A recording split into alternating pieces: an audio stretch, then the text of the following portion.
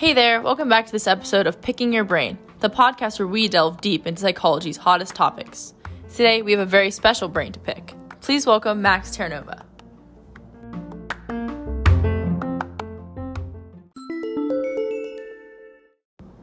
As always, this episode is sponsored by IKEA. The only thing harder than putting together our furniture is finding your way out of our store. Anyways, let's just jump right into it. The first thing we're going to discuss is Ivan Pavlov and his discoveries on learning. How familiar would you say you are with this topic, Max? I'd say I'm pretty well versed in Pavlov, but I'm excited at the possibility to learn some more. Perfect. So, to recap for our listeners, Ivan Pavlov was a Russian scientist who accidentally discovered what we now call classical conditioning. Initially, he was just experimenting to unearth what causes dogs to salivate in the presence of food. But soon he noticed that the dog started salivating when it just saw the can opener, before the food was even in view. Pavlov tried this experiment many times with many different dogs and other variables, such as having a different person feed them, but regardless, each time the dog salivated at the sight of the can opener. It's worth noting that dogs are not at all predisposed to drooling at the sight of a piece of metal. Exactly. Nothing in their biological programming tells them that a hunk of metal has anything to do with food at all. Rather, they learn that behavior through association, the linking of two events with each other. Dogs learned that Pavlov pulling out the can opener would always lead to them getting fed. And as a result, the dog started behaving like those two things were one and the same. And as it turns out, that kind of learning, classical conditioning, is easily repeated. All you have to do is take some kind of uncontrollable response, like getting nauseous due to an illness, and pair it with something completely unrelated, like your favorite meal. So you get to have this amazing meal, right? But that stomach bug makes you throw it right back up. Well, it's perfectly possible you'll feel nauseous at the smell of that food that you previously loved, even after that sickness is long gone. One thing I've always wondered is what would happen if Pavlov started to pull out the can opener in front of the dogs without feeding them. Would they still continue to expect food? That's a good question, actually. A process called extinction would occur. Gradually, as the can opener, or the neutral stimulus, is shown without the food, which is the uncontrolled stimulus, the dogs would simply stop displaying the learned associated behavior. So that's it? It's just gone forever? Not exactly.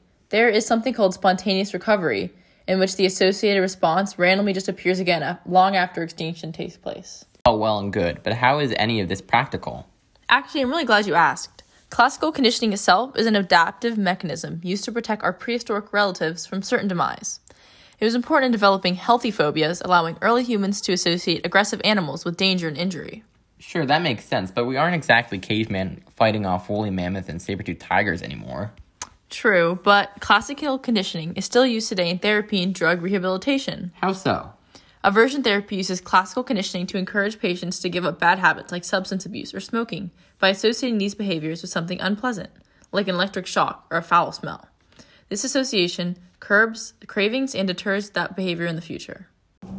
Another therapy that utilizes Pavlov's discovery is systematic desensitization, which exposes patients to progressively higher phobia-triggering stimuli while practicing relaxation techniques, so that the phobia is gradually associated with a feeling of relaxation. This can be extremely helpful for individuals who suffer from trauma or PTSD. Finally, another method to ease phobia using this conditioning is a practice called flooding. In this technique, patients are repeatedly exposed to stimuli that induce a high level of fear and stress, until the lack of harmful reinforcement causes the extinction of the association of that stimuli with anxiety. Wow, it sounds like Pavlov's discovery actually led to a lot of positive advancements in the field of science and medicine. Yes, and that's not all. It's also used in marketing and advertisement every single day. Do you ever wonder why car commercials feature attractive models or a seemingly too happy family? These ads trick your brain into associating those people with that product. In fact, a study by a professor named Cialdini in 2008 showed that men who were shown a car commercial with an attractive model reported more positive feedback about the overall performance of the car than men who were shown the exact same commercial without the model. Now, another word from our sponsor, Home Depot. More saving, more doing. That classical conditioning can take place without me ever knowing makes me question some of the ethics of its process. Really? How do you mean? Well, it really doesn't allow for much free will for the individual to give consent to the results of the experiment that used classical conditioning. The subject can't control whether an interaction between an unconditioned stimulus and a neutral stimulus results in a lifelong phobia. For instance, Let's say you're experimenting to see which type of stimulus, a sound, a smell, or maybe even an object, creates the longest lasting controlled fear response. The perpetrators of that experiment don't have any control over how long the subject's phobia lasts, and they could be left with a permanent fear of that stimulus.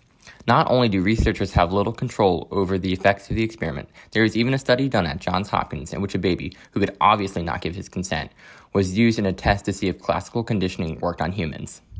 Albert, who previously loved to play with all different kinds of animals, was subjected to a loud sound and then given a small rat, in which he immediately became afraid of. He also developed a phobia not only to rats, but to all different types of animals and furry objects. Reportedly, he never desensitized to that fear, and unfortunately, they were never able to test the full psychological trauma as he tragically passed away at the age of 6. It's a good thing that experiments like that have long been deemed unethical and no longer take place today. I can see where you have reservations about the use of classical conditioning on people, and it surely must be in a controlled environment so that it can only be used to help subjects. Agreed. Something else that worries me is how accurate classical conditioning truly predicts and explains behavior. Since it is a reductionist explanation of behavior, I'm afraid that it oversimplifies the complexity of certain human habits. I understand that it is necessary to simplify complicated behavioral responses so that they can be scientifically measured, but it makes me question the validity of classical conditioning in practice. I can see where you might think that there are more intricate factors at play than can be explained in classical conditioning, which seems so simple. However, it has been successfully used so often to help thousands of people suffering from psychological trauma and disabilities that I believe it does more harm than good. Although it is important to remember that it is prone to error and misuse, if used carefully and correctly, it is an extremely helpful psychological tool. Thank you guys for tuning in to this week's episode of Picking Your Brain. I want to thank our very special guest, Max Turnova, for coming in with us today. Thank you for having me. I had a fantastic time. And until next time, Sydney Lundberg signing out.